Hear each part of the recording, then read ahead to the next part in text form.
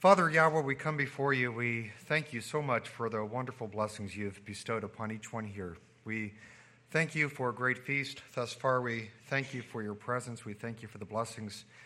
We thank you for the recent baptism. We thank you for all that you've done in the lives of those here. We pray that you would be with us always, that we would always strive to follow you, that we would put you first, that we would always devote our lives to you, that we would never forsake you. And Father, we pray that the words spoken today would be a blessing and that they would help us and encourage us and enlighten us according to your word. And we ask this according to your truth and in the name of your Son and our Savior, Yahshua the Messiah. Hallelujah. Well, I'd like to again welcome everybody here. I pray that you're having a blessed feast. You may notice my voice is maybe a little bit different today. Last week, my daughters were kind enough to share their sickness with me just a few days before the feast. And with that, I normally have allergies, and I do a lot, as you can imagine, lots of talking, lots of questions and whatnot during the feast. So I think we'll get through it. Now, this message is, generally I don't get real excited for a lot of messages, but I was excited to prepare for this. Because I've always been fascinated with the angelic realm. I've never spoken on this topic. So this will be part 2 of my message, Shedding Light on the Angelic Realm. Now, in my last message, we looked at some general characteristics, really just to set a foundation of what we're going to do today, and including things like their existence. We talked about they're not eternal, their appearance, their knowledge, their purpose, and much more into the first message. Today, we're going to really deviate from this and look at different types of angels within Scripture and what we find within not only the Bible, but also Judaism. Now, I'm going to sort of put a disclaimer there. When speaking about Judaism, much of what we're going to read about today is purely rabbinic. Some is even mystic from the Kabbalah, and we don't believe in the Kabbalah. We don't advocate the Kabbalah. But, I think it's kind of important and intriguing to understand not only from the Bible, which we're going to really focus on today, the Bible predominantly, but we're going to look also at how Judaism defines this hierarchy of angels and get some insight from them. So, one more thing here, depending on who you refer to within Judaism, depends on the conjecture, depends on the list. Not all rabbis, as you can imagine, agree on this list of angelic beings.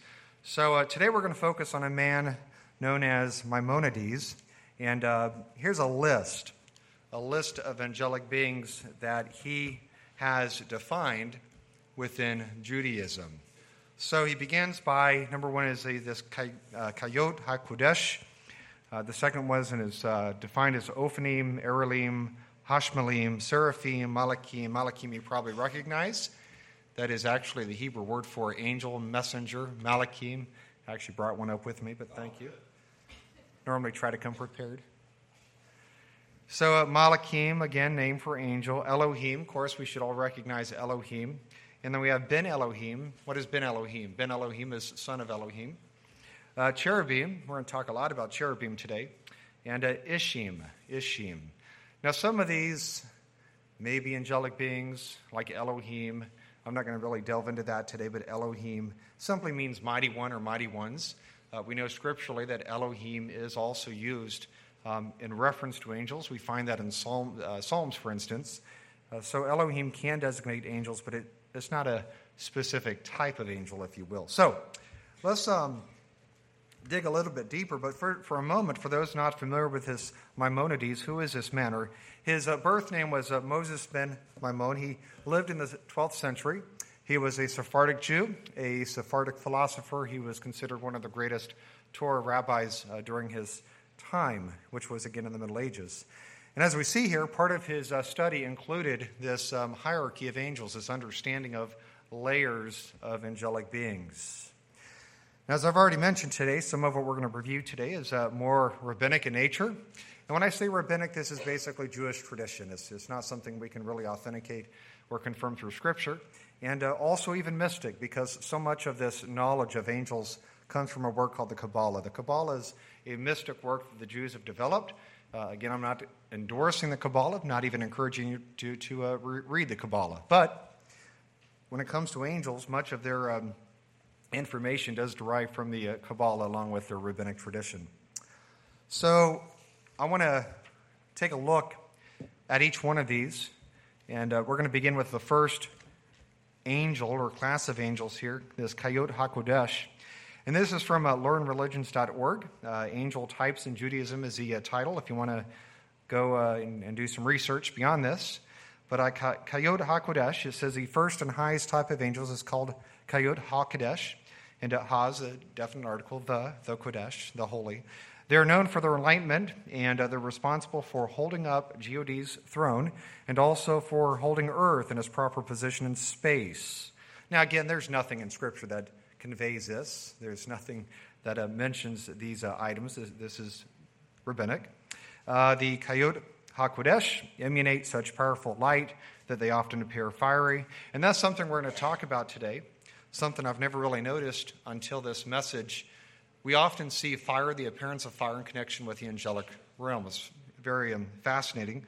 It goes on to say the famous angel Memetron leads the Kayot HaKodesh according to mystical branch of Judaism known as Kabbalah. So again, there's the reference to Kabbalah. Again, much of the information that they understand within Judaism derives from the Kabbalah. Again, we're not advocating the Kabbalah.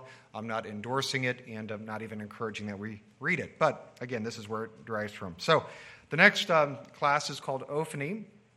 This is actually something we do find in Scripture. We will talk about later in this message. It's not called Ophanim within the English. There's nothing that would convey this, but in the Hebrew there is a word called Ophan. It means will. So members of the Ophanim rank of angels never sleep because they're constantly busy guarding God's throne in heaven. You know, it is interesting. Many of the angels are directly connected to the worship of Yahweh. And we'll see that as we go through this message. Their name comes from the Hebrew word Ophan, which means will, due to the Torah's description of them in Ezekiel chapter 1, which we'll look at in depth, as having their spirits encased within and side wills that moved along with them wherever they went. In Kabbalah, the famous archangel Raziel leads the Ophanim. So again, there's nothing in Scripture that speaks about this Raziel or this class of angels specifically beyond the Hebrew word. So Erelim, this is another angelic being. Doesn't say a whole lot here. These angels are known for their courage and understanding. The famous archangel Zaphkiel leads Erelim in Kabbalah. So I'm not going to say much more. To my knowledge, there's nothing really scripturally rooted with these angelic beings. Another one is Hashmalim. Again, this is based on Judaism, based on the Kabbalah, based on rabbinic literature. The Hashmalim are known for their love, kindness, and grace. The famous archangel Zadkiel leads the angelic rank. According to Kabbalah, Zadkiel is thought to be the angel of the Elordi, which we don't agree with that. We believe that the angel of the Elordi, or yet the angel of Yahweh more precisely, correctly, is Yahshua the Messiah in his preexistence. It goes on to say, who shows merciful kindness in Genesis chapter 22 of the Torah when the prophet Abraham is preparing the sacrifice for his son Isaac. Seraphim. Now, this is something we do find in Scripture. We're going to talk a little bit about this, quite a bit about this. Seraphim are specifically spelled out. It says seraphim angels are known for their work for justice. Kabbalah says that the famous archangel Chamiel leads a seraphim. The Torah records a vision that the prophet Isaiah had of seraphim angels near Judean heaven. So we do see the reference to a seraphim within Scripture, and this is a different class of angels. Malachim. Members of the Malachim rank of angels are known for their beauty and mercy. In Kabbalah, famous archangel Raphael leads the class of angels. Malachim simply means messenger. All angels are Malachim, and we find that here. Elohim. We're all familiar again with the term Elohim.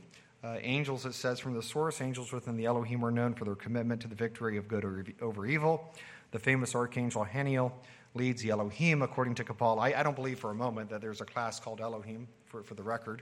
Elohim, again, is a very generic term, simply means exalted one or mighty ones, if you will. And we know that Elohim, though, does reference angels, but it simply references angels in the respect that they are a mighty one or they are above human beings. That's really it. Okay. Ben Elohim, sons of Elohim. Of course, we know this is also scriptural, sons of Elohim. We see this in Job. The Ben Elohim, or sons of Elohim, focus their work on giving glory to God. Kabbalah says that the famous archangel Michael leads this angelic rank. Of course, we know Michael. We're going to talk about Michael as we go through this message. Michael is mentioned in major religious texts more than any other named angel. It's really fascinating. He's a very well-known angel. It says, and he is often shown as a warrior who fights for what's right to bring glory to God. Daniel 12, verse 21 of the Torah describes Michael as the great prince. the great prince. So there's something indeed very special about this Michael, who will protect Judy's people even during the struggle between good and evil at the end of the world. So again, Ben Elohim, sons of Elohim. I don't believe for a moment that Michael is over the Ben or sons of Elohim, but certainly Michael does exist, and he is a very distinct and important angel. Cherubim. We're going to talk a whole lot about cherubim today. It's not the little fat little babies that you see with wings. This is not what we find in Scripture. It says that cherubim angels are known for their work, helping people deal with sin that separates them from Deity so that they can draw closer to Deity. The famous archangel Gabriel leads a cherubim, according to Kabbalah. Again, nothing in Scripture says that Gabriel leads a cherubim, but we do know that cherubim exist. As a matter of fact, as we'll see, cherubim is not always depicted in the same way. Cherubim angels appear on the Torah's account of what happened after humans brought sin into the world while in the Garden of Eden. We'll see an example of that specifically. Last one here is Ishim. The Ishim rank of angels is the closest level of human beings. Members of the Ishim focus on building Deoti's kingdom on earth. In Kabbalah, their leaders is a famous archangel, Zandaphan. So again, this is something, as far as I know, is completely made up within Judaism, within the rabbinic tradition. So I want to move on now and talk about what the Bible actually says about angels. We have a better understanding of how Judaism views angels, and some of this is certainly scriptural. Some of this is in the Bible. Some of this we're going to review today, and much of it is not. Now, you might be surprised. I'm going to start with a being that you might not suspect, and that being is Satan the devil.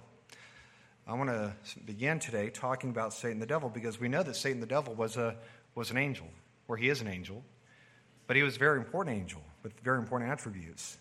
Now, Ezekiel 28, beginning there in verse 12, we find a description of this being, Satan the devil. Now, for the record, I don't believe that he was probably called Satan the devil. Satan means adversary. I believe that he received this name after his rebellion. What his name was, I don't believe anybody really knows. But he was certainly an important angel. So Ezekiel 28, 12 through 19 says this, Son of man, speaking to Ezekiel here, take up a lamentation or warning upon the king of Tyrus, and say unto him, Thus says my sovereign Yahweh, Thou sealest up the sum full of wisdom, perfect in beauty, that hath been in Eden, the garden of Elohim. Now again, this is a description we believe of Satan the devil, so pay attention to what we find here. It says, Every stone, precious stone, was thy covering, the sardius, the topaz, the diamond, the beryl, the onyx, the jasper, sapphire, the emerald, and the carbuncle, and the gold. The workmanship of the tabrets and the pipes were prepared in the day that thou wast created. So we see that he was created. Thou art the anointed cherub. Notice that. He's a cherub that covereth. And I've set thee so thou wast upon the holy mount of Elohim. Thou hast walked up and down the mist, or the middle of the stones of fire. Thou wast perfect in thy ways, from the day that thou wast created, till iniquity was found in thee.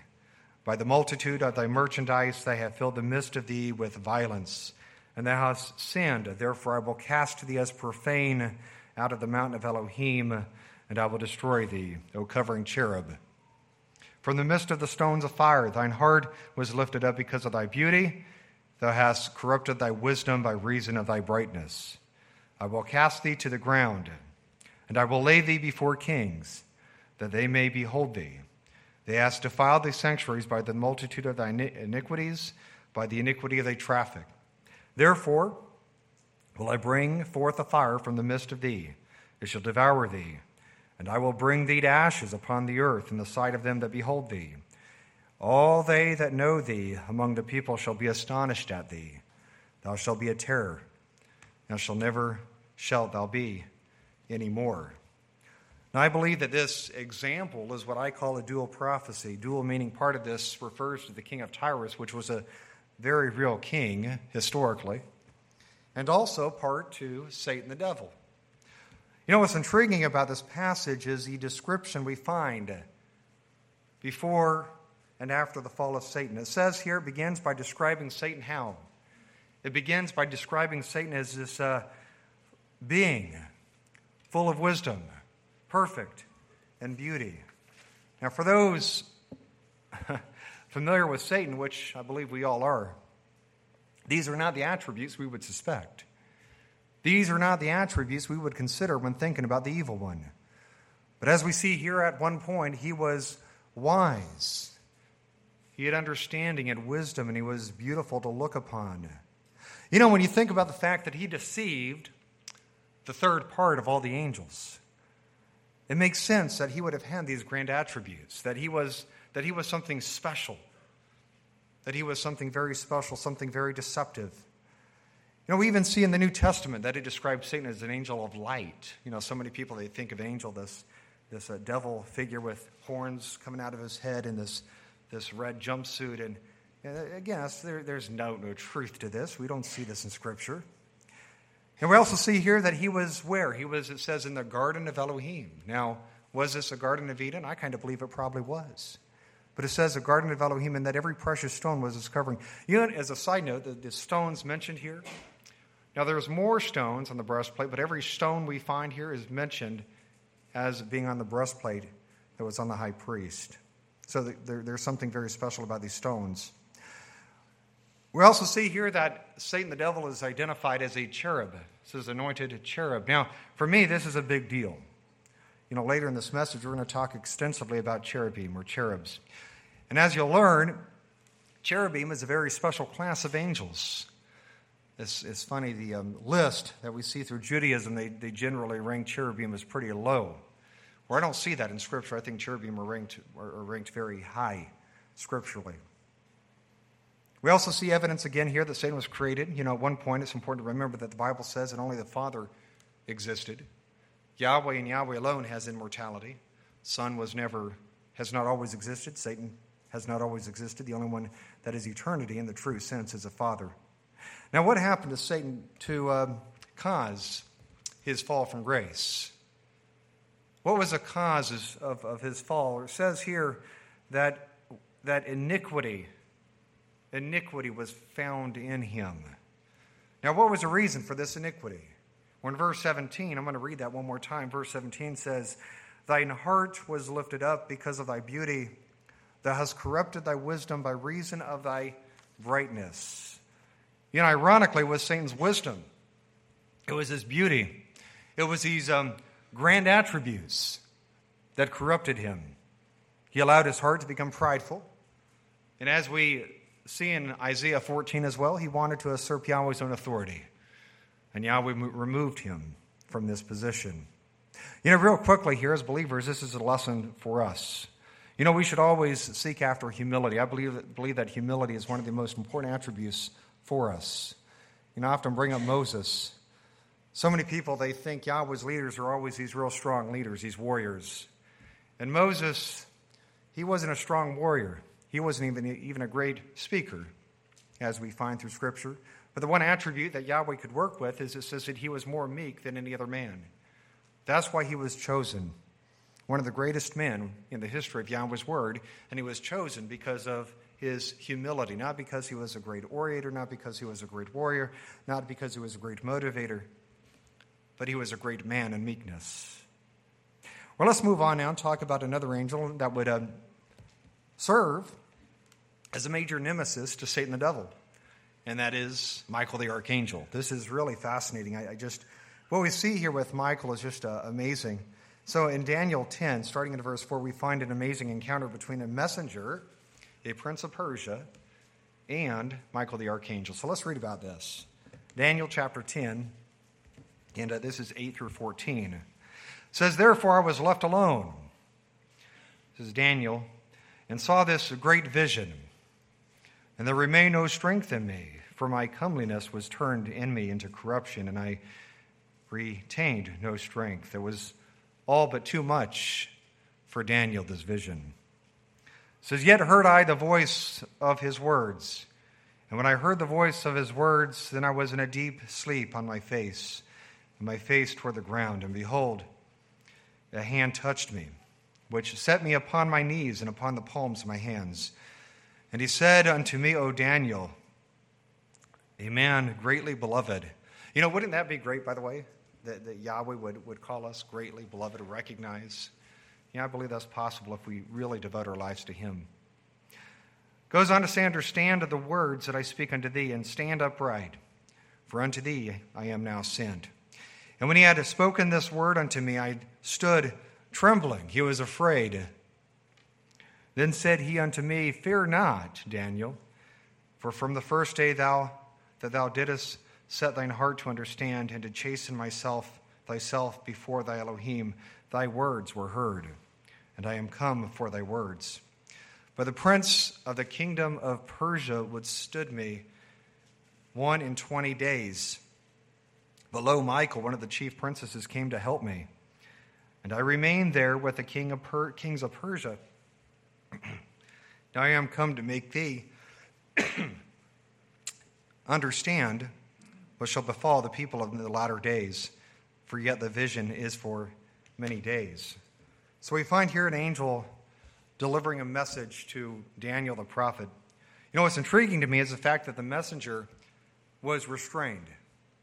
It says here that the messenger was restrained for 21 days with this prince of Persia. And I believe that the prince of Persia here is likely a fallen angel, evidently one of great power and strength. Now, how was this messenger finally able to break loose and communicate to Daniel the prophet? Well, we see here that Michael the archangel came. That Michael the archangel came, removed this roadblock, this prince of Persia, so that then this angel could come and deliver his prophetic message to Daniel the prophet. You know, this provides us with a glimpse of the angelic realm, I believe. Just as we have conflict and war, I believe we see the same thing within the angelic realm. The same conflict and strife that we have here, we see in the spiritual realm. We also see evidence that there are other archangels similar to Michael, although I will say Scripture seems to give Michael a very high ranking within the angelic realm. I believe that he is set apart in many ways. Now we see another example of Michael in Revelation chapter 12, verse 7. It says there was war in heaven, Michael and his angels. Now notice that it says his angels. His angels. Now we know that they're Yahweh's angels, of course, but it's almost as if these angels are assigned to Michael, right? That's how I interpret that. That's how I understand that. Michael and his angels, they belong to him because he's over these angels. Fought against the dragon, and the dragon fought in his angels. So those angels belong to Satan and prevailed not. Neither was their place found anymore in heaven. You know, as you can imagine, there are many views to this passage. Some say it's symbolic, some say it's literal, some say it's future, some say it's past. So we really don't know. I believe it's literal. I believe it's literally speaking about this cosmic battle between Satan, his angels, and Michael and his angels. Now, whether this is past or present, I kind of lean towards this being past, already happening, already occurring. But it could be future. I think it's one of those things I've seen in scholarship and many different interpretations of this, going both ways. You know, for me, though, what's important is this. What's important is that we see this conflict between Satan the devil and his angels, and also between Michael and his angels. And as we saw in Daniel, we see Michael once again withstanding, and also in this case defeating Satan the devil. You know, think about that for just a moment. We know that Satan is a very high-ranking angel. Again, he was an anointed cherub within the garden of Elohim. And obviously, he is an angel of great strength to do what he did and do what he does today. But we find here that Michael, too, is a being of great strength, because not only is he able to counter, but he is able to defeat Satan the devil. Now, just real quickly, I want to mention another angel by name, and that is Gabriel. We're not going to focus on Gabriel today, but I will make mention of him. And unlike Michael, Gabriel does not appear as an angelic warrior. So this is where angels serve different reasons or purposes. Instead, he's a messenger. We find him providing prophetic messages in Daniel, and this is chapters 8 and 9. And also to Zechariah, the father of John the Baptist, and also Mary, the mother of Yahshua, and that's found in Luke 1. So Daniel is found in Daniel chapter 8 and 9, and also in Luke 1. Gabriel the messenger. So as we see from Scripture, while Michael and Gabriel, they're both archangels, we know that, but they don't serve the same roles. They serve very different roles. And just as we see different roles within this realm, within the world, I think we see much the same within the spiritual realm. I want to transition and talk about cherubim. Cherubim, Genesis 3, verse 24. This is the first reference to a cherubim. And it says, so he drove out the man, and of course we know this was because of the sin of Adam and Eve, and he placed on the east of the garden of Elohim cherubims and a flaming sword which turned every way to keep the way of the tree of life. So in this passage, we see that after the sin of Adam and Eve, to prevent them from coming back and eating of the garden or the tree of life, we find that Yahweh placed a cherubim with a flaming sword to prevent this from happening. Now on the slide here, and you see an illustration of two cherubims or two cherubs. As a side note, the word, the I am within cherubim at the end, that's plural. So cherub is singular, cherubim is plural. Now, beyond what we see here, what else do we know about cherubim? What do we see in Scripture? Because I'm not going to look at every single Scripture. There's a lot said about cherubim.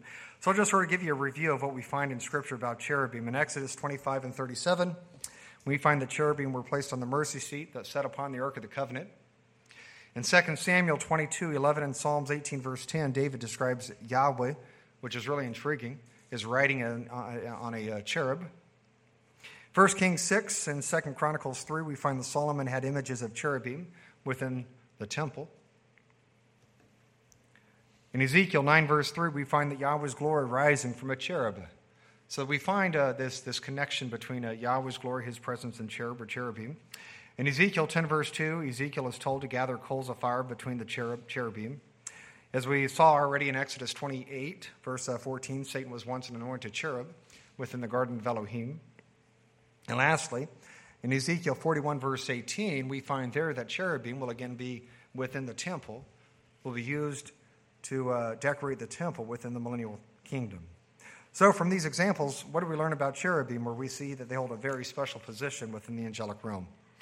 We see that their images were used within Solomon's temple, will be used again in the millennial temple. It also appears that they have wings to fly, and that Yahweh's presence rides in some way upon these cherubim. And again, as we see in Exodus or Ezekiel 28, Satan was a cherub that rebelled and lost that grand position. Now beyond this, there's a lot of speculation within Christianity and also Judaism as to what and who cherubim are and who rules over cherubim. I do believe they probably have an angel over them, but I don't think Scripture provides that insight to us. You know, as we know, when it comes to much within Judaism and Christianity, there's a lot of tradition. And that's one of the things, matter of fact, I was talking to somebody about this feast. You know, one of the things I believe that sort of separates this ministry is that we don't try to follow either tradition. You know, some people, they leave nominal worship and they're very intrigued with Judaism. So they think Judaism is the truth. Or the problem is Judaism has as much tradition as Christianity does. And I believe a believer should be somewhere in the middle. I don't believe that we should gravitate towards Judaism, and I don't believe that we should gravitate towards Christianity. I believe that we should be living according to what the Bible says, which sadly is not what we find within either faith.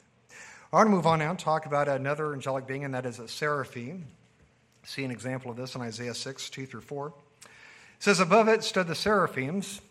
Each one had 6 wings, which with twain or 2 he covered his face, and with 2 he covered his feet, and with 2 he did fly.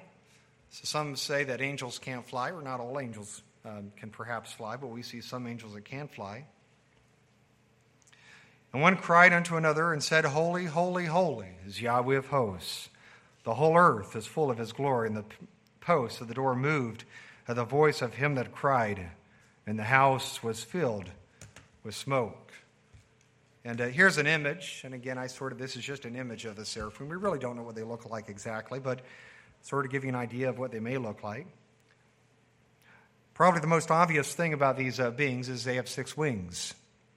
It says here that 2 would cover their face, 2 would fly, and then with 2 they would cover their feet. Now why 6 wings?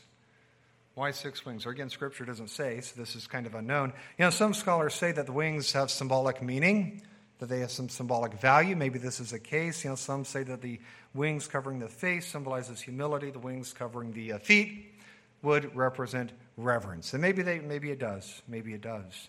But whatever the case might be, we see here that they are very special and unique within the angelic realm. Now, this is the only reference to seraphim we find within Scripture. It's only mentioned once here in Isaiah. Based on this one example, to me it appears that these seraphim are really, they exist to honor and recognize the holiness of Yahweh. You know, in this prophecy, we find them crying out. And they say, "Holy, holy, holy is Yahweh of hosts." Now, you know, we see in the Old Testament that when a word or phrase, we find it in a few places, when it's repeated 3 times, it's normally done for emphasis. I'll give you some examples. In Jeremiah chapter 7, verse 4, it says this, "Trust you not in lying words, saying the temple of Yahweh, the temple of Yahweh, the temple of Yahweh are these." You see, he wanted to emphasize the temple, Jeremiah. Jeremiah 22, verse 29 says, "O earth, earth, earth, hear the word of Yahweh," emphasizing this message to the people. And the last one here is Ezekiel 21, verse 27. It says, "I will overturn, overturn, overturn it, and it shall be no more, until he come whose right it is, and I will give it him." So again, is talking about the retribution, the punishment. I'm going to overturn it. I'm going to overturn it, this emphasis. I want to now talk about one of the most perplexing prophecies we find within the Word. Matter of fact, it's so perplexing, many Jews warn about reading and trying to really understand this. And we see an explanation in Barnes' notes for this. I want to read this. Commentary says, "The exposition of the fundamental principles of the existence and nature of the supreme God and of the created angels are called by the rabbis a matter of the chariot. In reference to the forms of Ezekiel's vision of the Almighty, and the subject was deemed so mysterious as to call for special caution in his study." I thought that was kind of interesting, that the Jews, they really emphasize this concern when looking at Ezekiel 1 because it is so mysterious. And believe me when I say, there's so many different prophecies and so many different, or not prophecies, but depictions and illustrations and concepts and just views on what this is and how it may have looked. So I want to go through this passage, and we're going to read in total Ezekiel 1, 4 through 28 here. But I'm going to read a little bit, then we'll discuss it, we'll look at it. So I don't have this on the slide. If you want to follow me, you can, or you can just simply listen. But we're going to read Ezekiel 1, and we're going to begin by 4 through 14. So verse 4 begins, "And I looked, and behold, a whirlwind came out of the north." For where does Yahweh's abode reside? It's in the north, right? That's what Scripture says. "A great cloud and fire," there it is, that reference to fire, this connection, "enfolding itself, and a brightness was about it, and of the mist thereof as a color of amber, out of the mist of the fire. Also out of the mist thereof came the likeness of 4 living creatures." Now we're going to discuss, but these are cherubim, the 4 living creatures, and this was their appearance. They had the likeness of a man, and every one had 4 faces, and every one had 4 wings, and their feet were straight feet, and the sole of their feet was like the sole of a calf's foot, and they sparkled like the color of burnished brass. And they had the hands of a man under their wings, on their 4 sides, and their 4 had their faces and their wings. Their wings were joined one to another. They turned not when they went. They went every one straight forward. As for the likeness of their faces, their 4 had the face of a man, the face of a lion. On the right side, the face, and they 4 had the face of an ox. And on the left side, they 4 also had the face of an eagle. Thus were their faces, and their wings were stretched upward. 2 wings on every one were joined one to another, and 2 covered their bodies.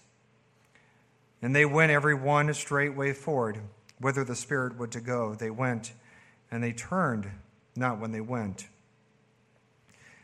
As for the likeness of the living creatures, their appearance was like burning coals of fire, and like the appearance of lamps, and went up and down among the living creatures, and the fire was bright. So notice just all the references here to fire. I never noticed that. All the different references to fire, the appearance of fire, it says. The fire was bright, verse 13, and out of the fire went forth lightning. In verse 14, and the living creatures ran and returned as the appearance of a flash of lightning. So in this passage, we find here 4 living creatures. Now in Ezekiel 10, verse 20, it identifies these living creatures as the cherubim. I want to read that for just a moment. It says there in Ezekiel 10, verse 20, this is a living creature that I saw under the Elohim of Israel. And we'll see why it says under the Elohim of Israel. This builds up to this pinnacle. It says under the river Chebar, and I knew that they were the cherubims. So Ezekiel here says that these living creatures, he says he knows who these beings are. And he says that these beings are the cherubims. Now, one of the differences between the cherubims here and the cherubims in Genesis 3 is the number of wings. The cherubim in Genesis 3, we find 2 wings. The cherubim here, we find 4 wings. So why the different number of wings? Or we don't know. But we do see, based on this passage, that a cherubim evidently can have different number of wings. 2, 4, maybe more, who knows? Beyond this, what are some of the other characteristics we find here? In verse 5, it says that they had the appearance of a man. You know, I believe that this refers to their general stature, how they stood, how they appeared. It also says here that they had 4 faces, 1 face of a man, 1 face of a lion, 1 face of an ox, and 1 face of an eagle. Now, this is there's a lot of debate here. A lot of debate. Mainly, the debate is this literal? Is this figurative? Is this symbolic? Is this actually what we're seeing? And you know, and it's okay, by the way, to have different opinions on this. I tend to look at this literal. I believe that this is probably literally referring and describing this creature. Now, some say that the faces have symbolic value. Maybe they do. But again, I tend to look at these creatures or these faces as literal, and that they actually have 4 faces and these wings that we find with these cherubim. You know, if indeed these are real, you know, the diversity we find here is just amazing. You know, think about it. I mean, try to imagine in your mind looking at one of these cherubim, one of these living creatures, as the Scripture says, and multiple faces, multiple wings, and brightness.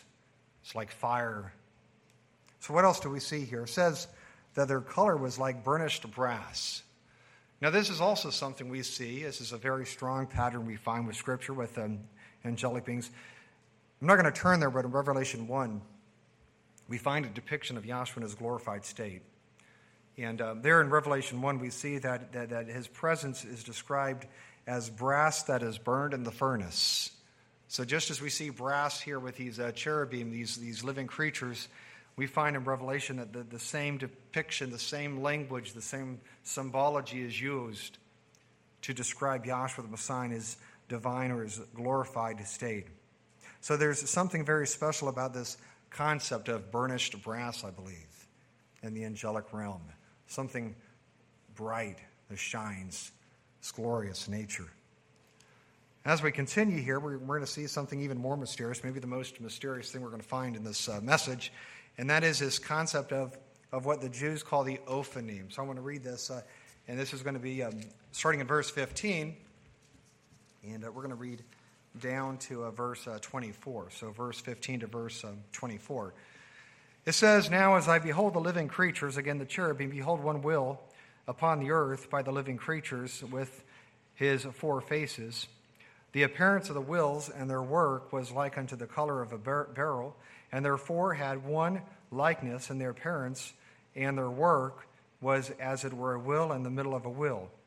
When they went upon their 4 sides, and they turned not when they went.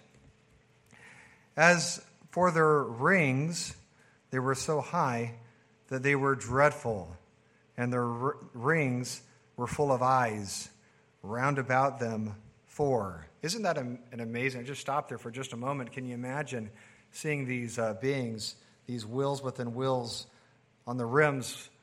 They're full of eyes, and they're high, so high.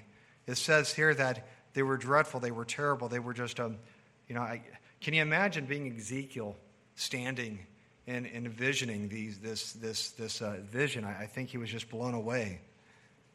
Verse 19, it says, when the living creatures went, the wheels went by them. And when the living creatures were lifted up from the earth, the wheels were lifted up.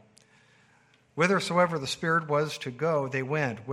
Thither was their spirit to go, and the wheels were lifted up and over against them. For the spirit of the living creatures was in the wheels. So we see here that there was something within the Spirit. So these are living creatures. Verse 21, then these they went, and when they stood, they stood.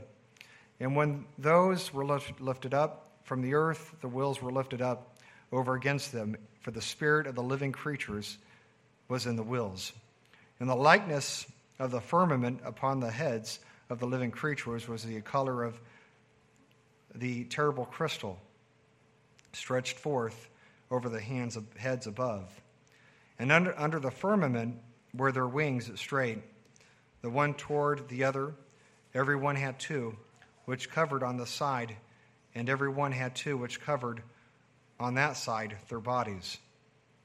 And when they went, I heard the noise of the wings like the noise of great waters, as the voice of the Almighty. I find that very, very interesting, this concept of the voice of the Almighty. The speech as the noise of a host of an army is what that is conveying. Host is army. When they stood, they sat down their wings. And there was a voice from the firmament that was above their heads when they stood and had let down their wings. I want to stop there and talk about what we see. So in this passage, for me, this is one of the most mysterious beings, prophecy we find within Scripture. As you can imagine, there's many, many different images, again, many different ideas as to what these things look like. I've even seen some who believe in UFOs and proponents of UFOs, they will often use this as evidence for UFOs. And of course, I'm not advocating UFOs, no more than I'm advocating the Kabbalah. But I think we would all agree that the imagery we find here is not of this world. It is something amazing. It is something spectacular. It is something profound.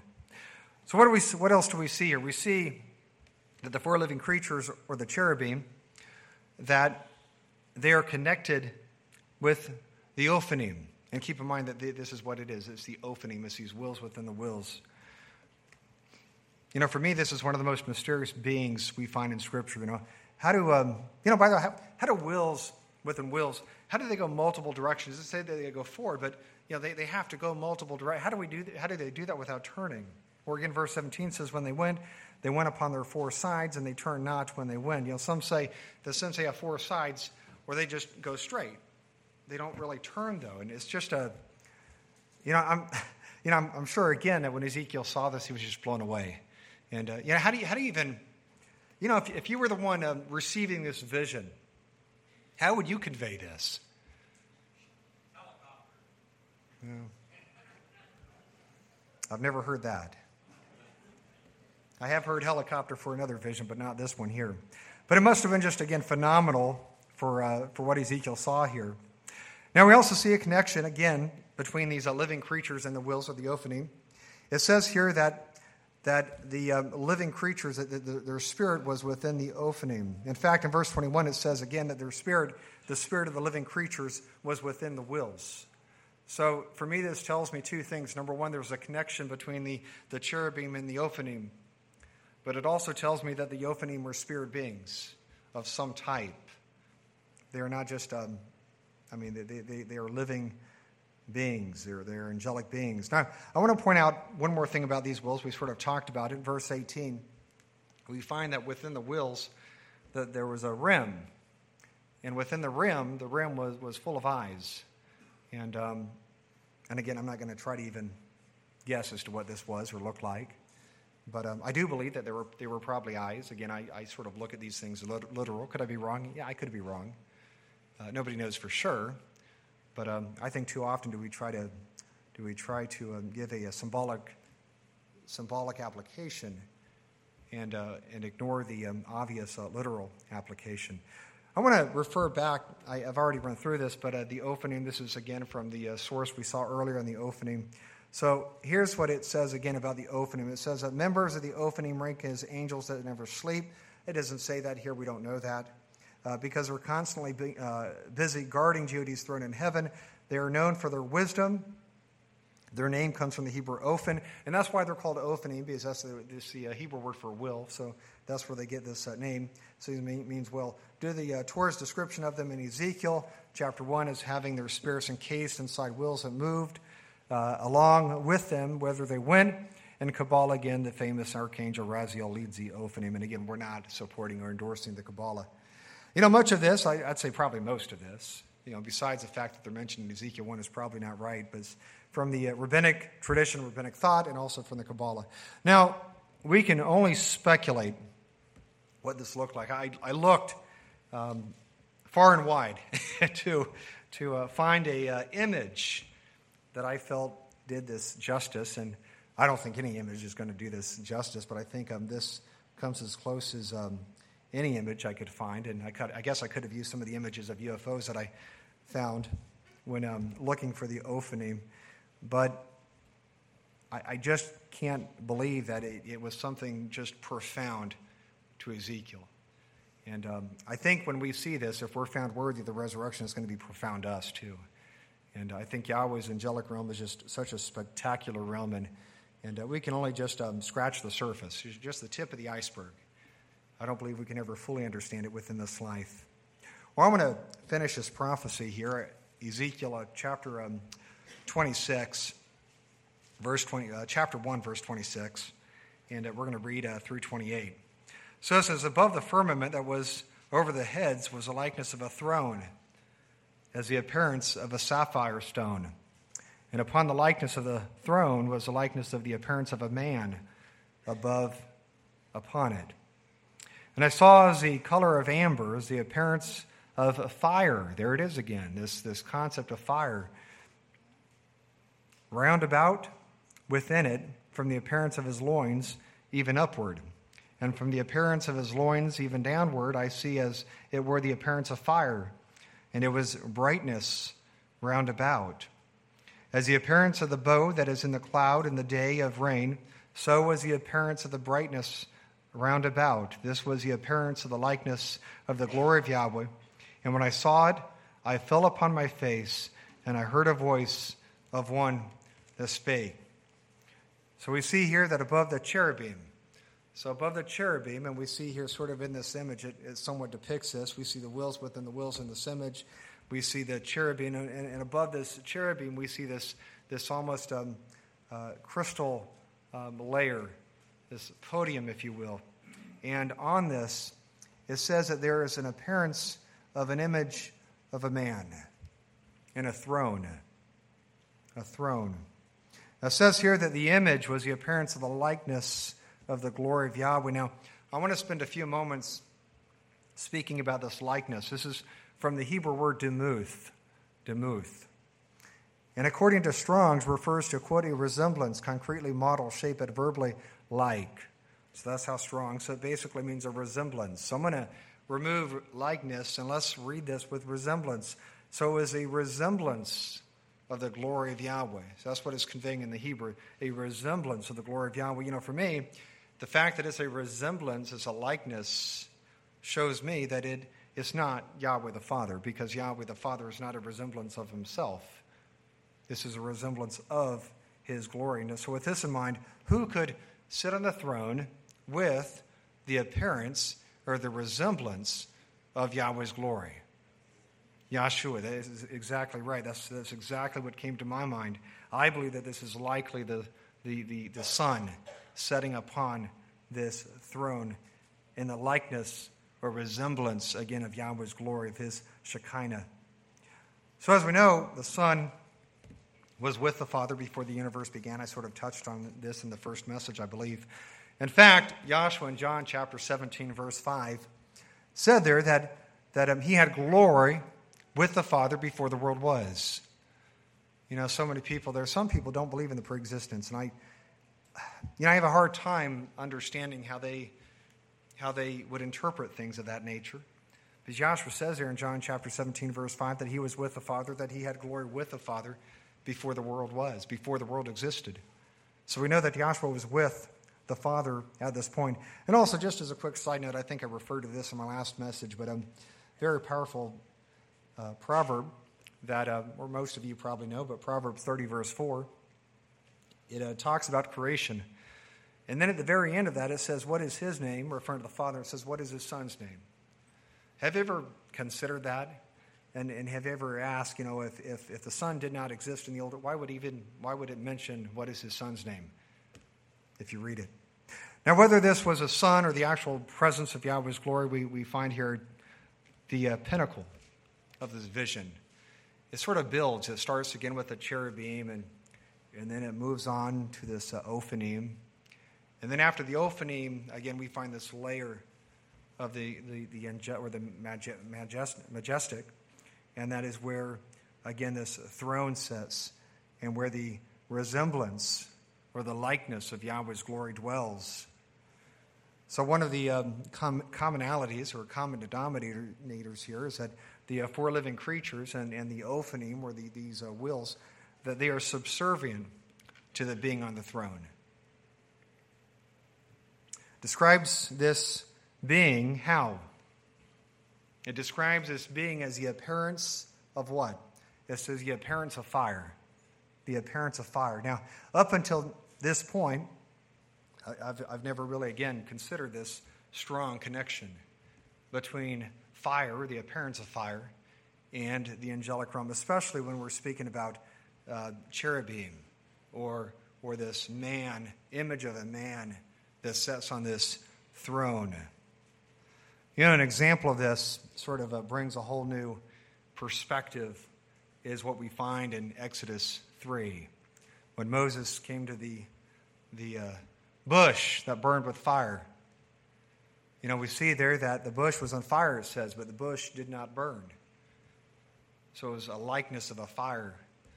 And again, we see this when Yahweh's presence with his glory, this brightness, this manifestation, and again, this imagery of fire. As we see here, there are things about the angelic realm that we will never know in our present life. I don't believe we will ever fully comprehend or understand these things.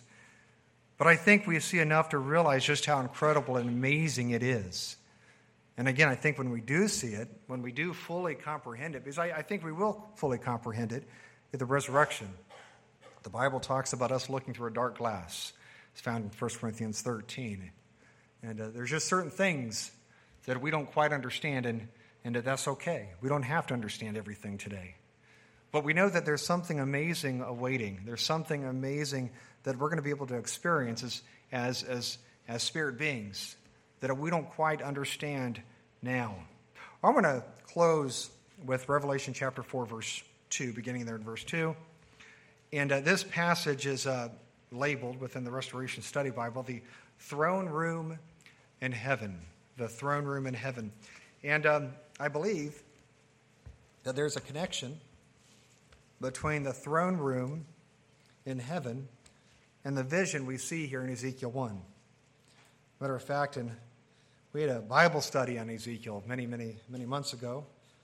And, of course, Ezekiel's a large book, so it took us, maybe 3/4 of a year to review this on a weekly basis. And someone made the observation that it seemed to them that the Ezekiel 1 prophecy or a vision is almost a portable version of what we see here in Revelation chapter 4, and perhaps it is.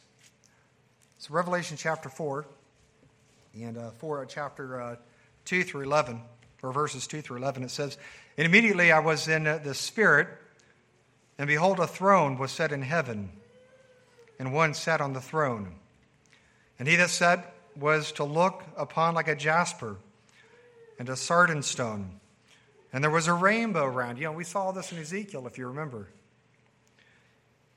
The throne in the sight like unto an emerald.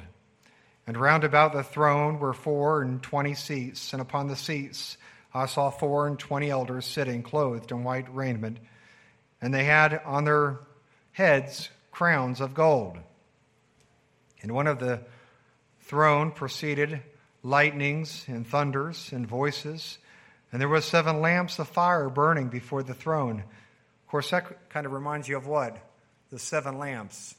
What other imagery do we find? The menorah, the 7 lamps. Matter of fact, just as a quick side note, Scripture indicates that the menorah is a likeness of what already existed within heaven, within Yahweh's realm. Who knew that? Did you understand that? What we see so often in the physical is there's a connection in the spiritual. And that's true, I believe, of the tabernacle.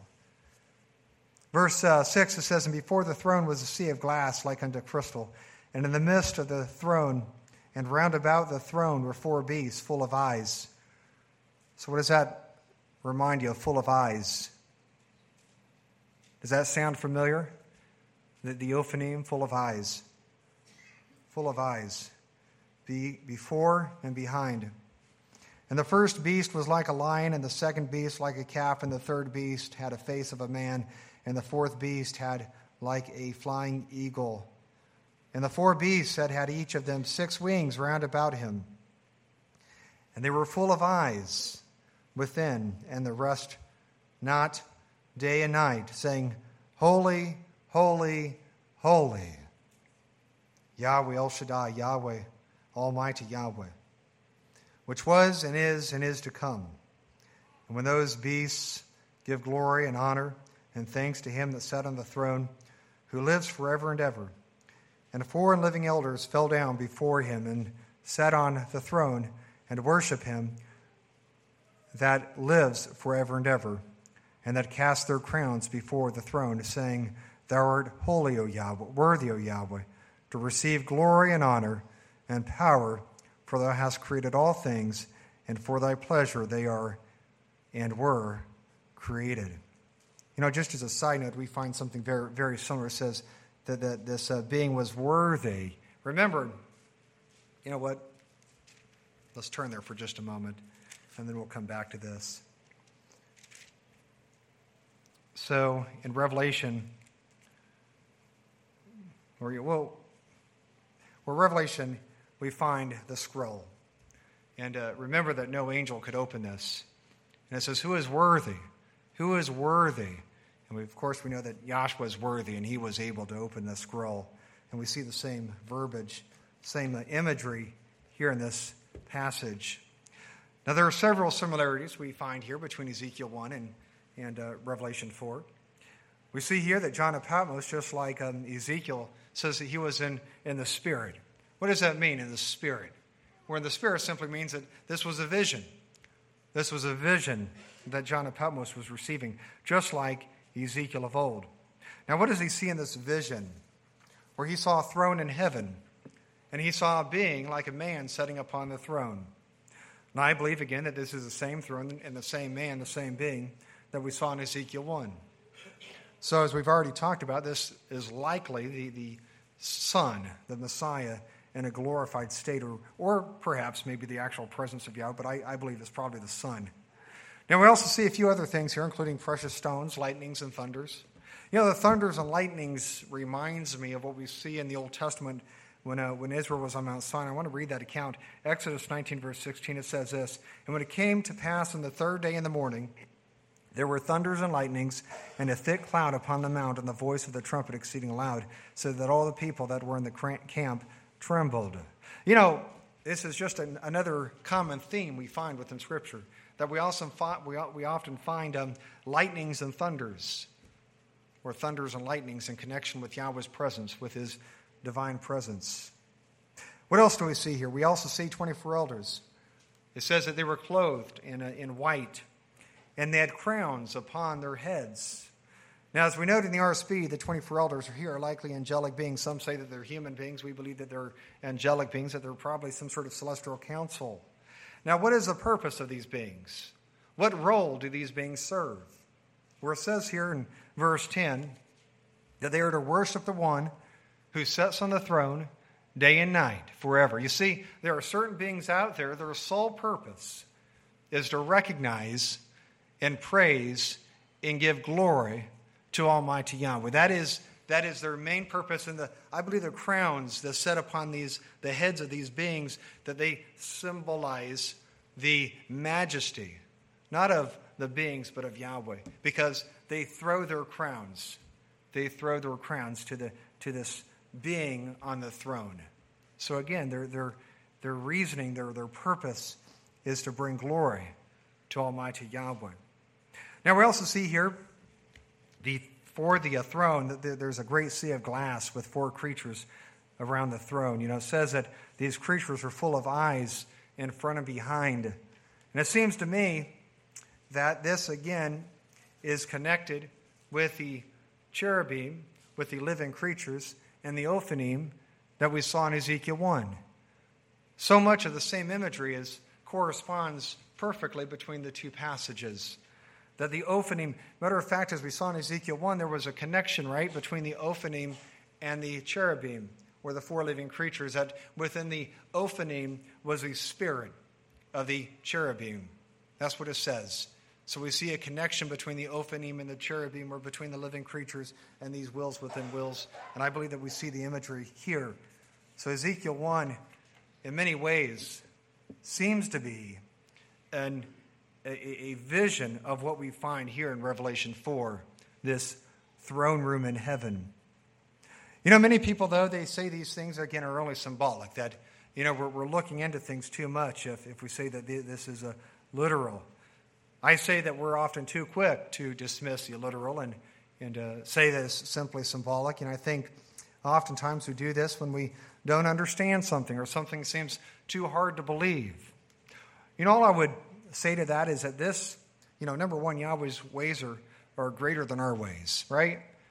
Yahweh's ways are greater than our ways, and there are certain things he understands that we will never understand, even in a glorified state.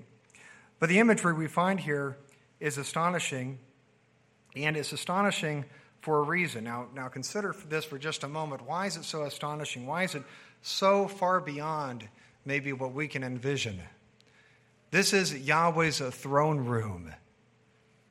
If it's not spectacular, how could this possibly bring honor to Almighty Yahweh? I think it has to be spectacular. I think it has to be just phenomenal, beyond our imagination. And I believe that it is. If we could again see this, just like Ezekiel, we would be just, we would be. It'd be dreadful, as Scripture says, because it would be so far beyond our understanding and our expectation. So whether we're talking about the cherubim, the seraphim, the Ophanim, and whatever other eames we find within Scripture, the one truth I believe we find is that this spiritual realm, this angelic realm that we find is really remarkable. And again, I think if we could see it, and going back to even the prophecy we saw with Elisha in the previous message, you know, again, that the Syrian army was around Elijah, and he could see the hosts of heaven. His servant couldn't, but he could see it. And it was horses and chariots of fire all around. And again, I just think it would be such a phenomenal thing to be able to see the angelic world. And I believe that the angelic world is around us. I believe it is here. Elder Don used to believe that it was on another dimension, but it was within. And I remember, of course, I don't believe that there's necessarily trains in heaven. But I remember Elder Don speaking about how an angelic train could be going through the room and we would never know it.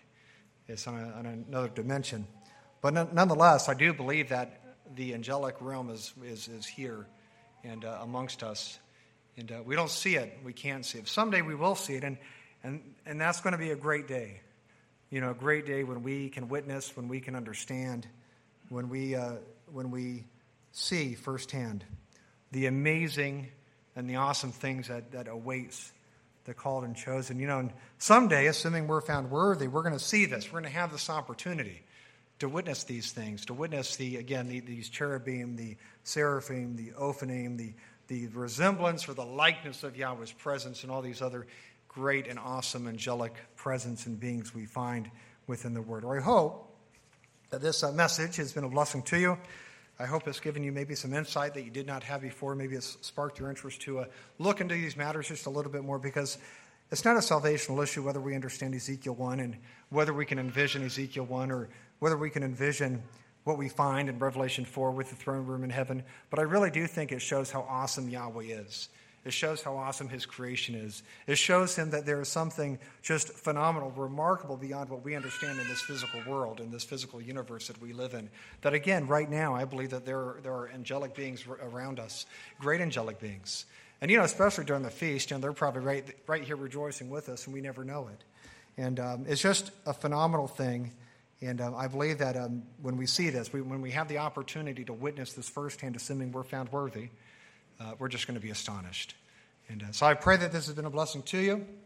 And again, I pray that you're having a blessed feast, a good feast. And it is such a blessing to have you here. May Yahweh bless you.